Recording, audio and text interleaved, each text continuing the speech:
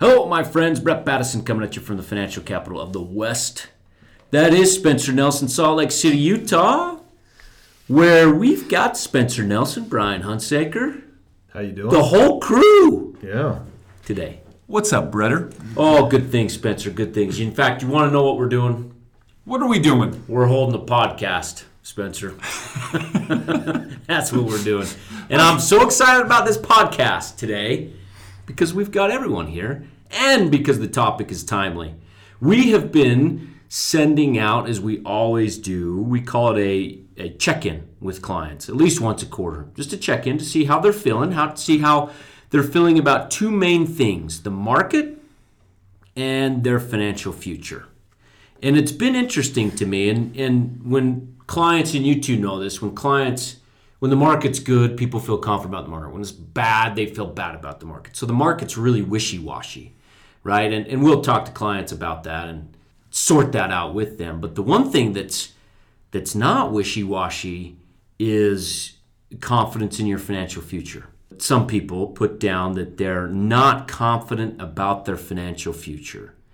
And as we were talking the other day, guys, it comes down to two main reasons as to why people are not confident in their financial future. And the first reason why people may not be confident is because they have no plan.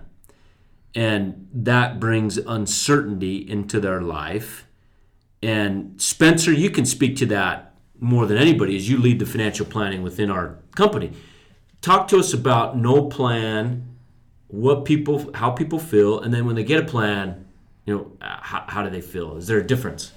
Well, I think the uncertainty is absolutely what brings concern and stress and all of those things. People have an idea of where they want to be, but they don't know if they're heading in that direction in terms of financially. Hey, I want to retire by the age of such and such. I want to be able to maintain my standard of living, but they actually don't know what it takes to get there, and they don't know if they're doing the things that it takes to get there. And so from a financial planning process, we're able to kind of look at their goals and either say, hey, what you're doing right now is great, let's keep doing it. Most of the time, what we do is we say, hey, these things are good, we need to make some minor modifications. I always use the term live intentionally. We need to be intentional with where we're allocating money. But as we do that and help people understand, look, if you're able to do A, B, and C, whatever those A, B, and C, and it always has to come with income, money coming in and then money going out, and where is it going out to? Then we're able to sit down and say, hey, you are on the right track. And I think that phrase alone and them seeing as we run the numbers and forecast things out over the next 10, 15, 20, even 30 years, they realize, oh, I am on the right track, or, hey, we need to make these changes. And there's a peace of mind that comes from that. Whether it's you, me, or any of our clients, that peace of mind is what people are looking for. As I think of clients that have had kind of an aha moment in this regard, right? The financial future. Some people might wake up one morning or stay up all night thinking about it. Whatever they're doing, some people have that aha moment where they're like, holy crap, I'm retiring in 5 years or 10 years or 15 years, whatever it is, or I'm already retired, and I don't know how much money I need to live comfortably. I don't know if my money's going to last. I don't know how I should be invested. I don't know if there's another 2008, if I'm going to make it through it. All of those things people are wondering about. And do you answer all those things? Absolutely. We answer all of those things and more. But I would tell our listeners, it's great to have that aha moment, but it's better to just start right now before you have that aha moment and think, oh, crap, I got to get a financial plan. I don't have anything. Look, just call. Let's do it. It's a really easy process. We're on the phone for about 30 minutes. I gather all the data, and then I do the analysis, and then we get back together and I present it to you. And there hasn't been a situation that I've come across thus far that we haven't been able to work through and actually make some really good suggestions and recommendations on modifications to make within a person's plan. and it doesn't alter their lifestyle hugely or make any huge changes. It's just these minor modifications that actually on the back end will produce the results that they're looking for. So you build a plan with them. We help execute that plan.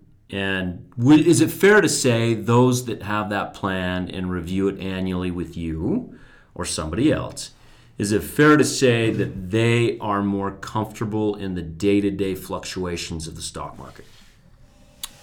Based on my experience, yes. Based on my experience, because we talk through the scenarios of the market going up and going down and how that impacts the plan over the long term.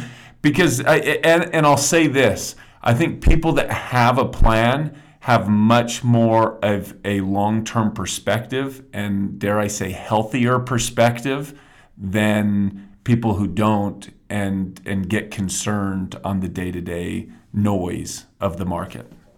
I think that one of the things that Spencer does when he's doing a plan with one of our customers is they look at all the different potential scenarios, a bad market, a good market, everything in between, and that is built into the plan. We know that we're going to have ups and downs in the market, and that's part of the plan. Okay, in that regard, then, perfect segue, Brian, because the other main concern that people have of not feeling confident in the financial future, there's one, the plan that Spencer alluded to, talked about. Second one, all hell's going to break loose, Brian. Armageddon's coming. Armageddon. Hyperinflation. Governments are going to fail. Currencies are going to go to zero and yeah. failure, yeah. I mean, Jim Rickards has me wanting to crawl underneath my bed and cry, him and Harry Dent. Mm-hmm. What do I do about that uncertainty, Brian? Yeah, I think it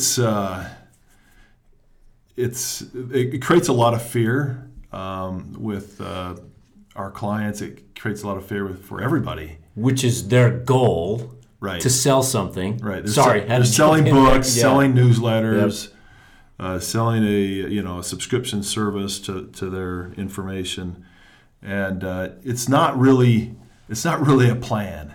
I don't know how you plan for Armageddon, and I would say that historically, what they're predicting has never happened.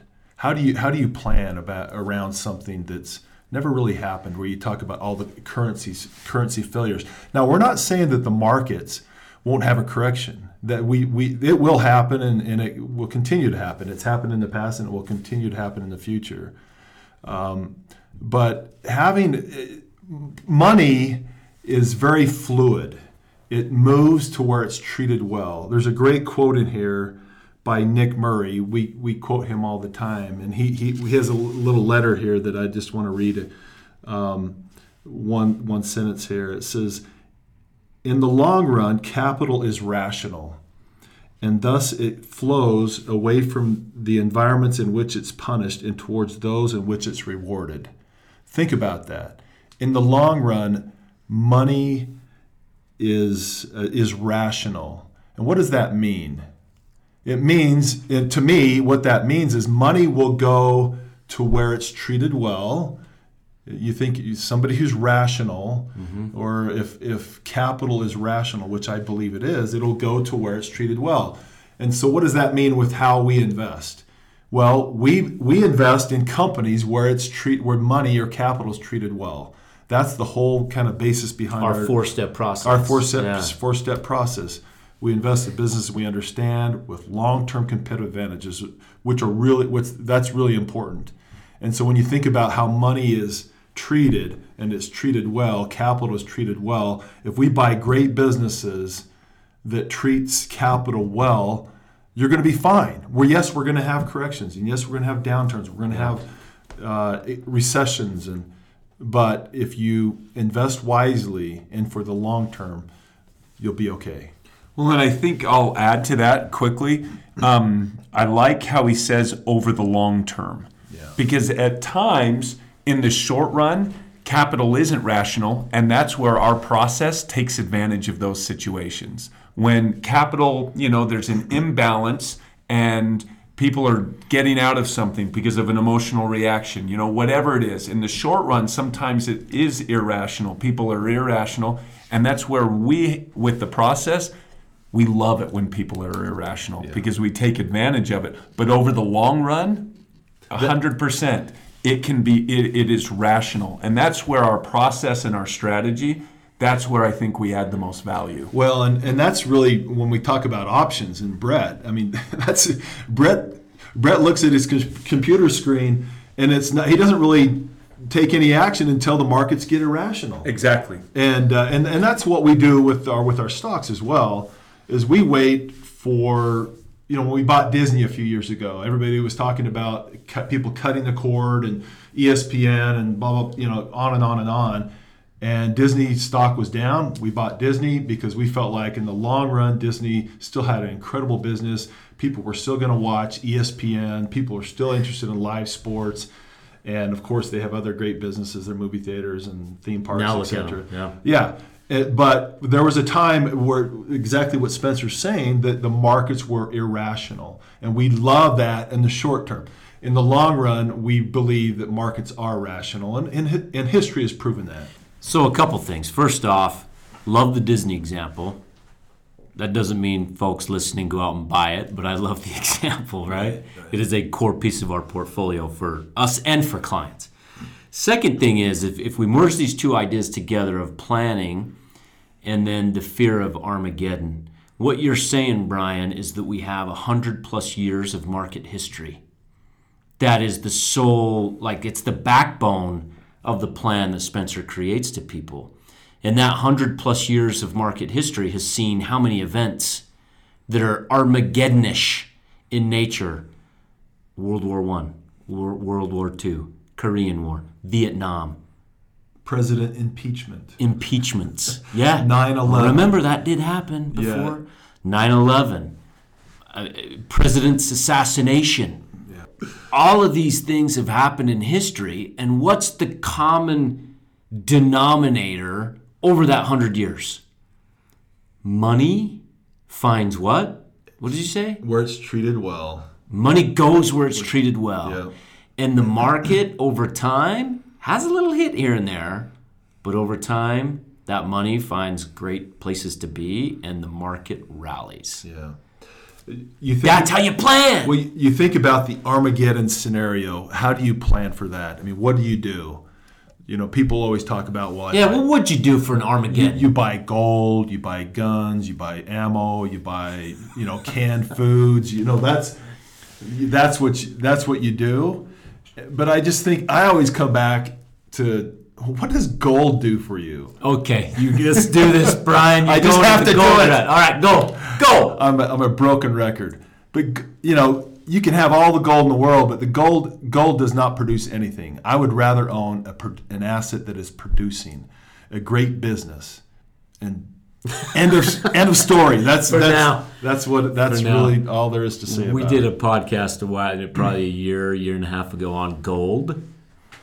Everyone should listen to it if you like gold. But that's the point, is how do you plan around an Armageddon event that these guys are scaring the tar out of people about, that's never happened, may never happen, when we've got 100+ years of market history that we can use in the planning process that Spencer does for clients? Well, I think that concept where we have more capital is rational I think capital's been rational a long time. I mean, going back even centuries and centuries.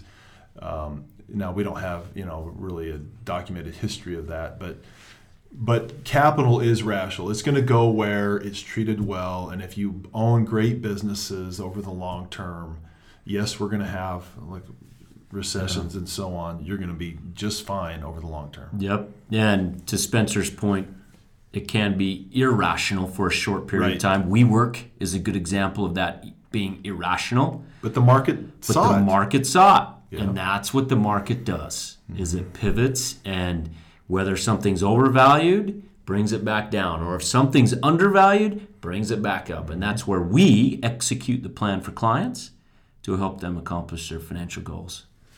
Well said. Did you want to keep going on gold, Brian? No. Okay. Right on. Well, Spencer, thanks for making the trip down south today. Great to be here. Yes, yes it is. Brian, Thank you. see you next week, folks. Bye. This is a purely public broadcast and is not intended to be personalized financial advice for any individual's specific situation. Each individual's financial situation is unique, and the topics discussed on this broadcast should not be relied upon and or considered as personalized advice. Specific financial securities discussed are not intended to address any listener's particular financial situation and should not be considered recommendations. This is for educational purposes only. For more information, please contact Iron Gate Global Advisors at info@igga.com or by calling 888-591-0334.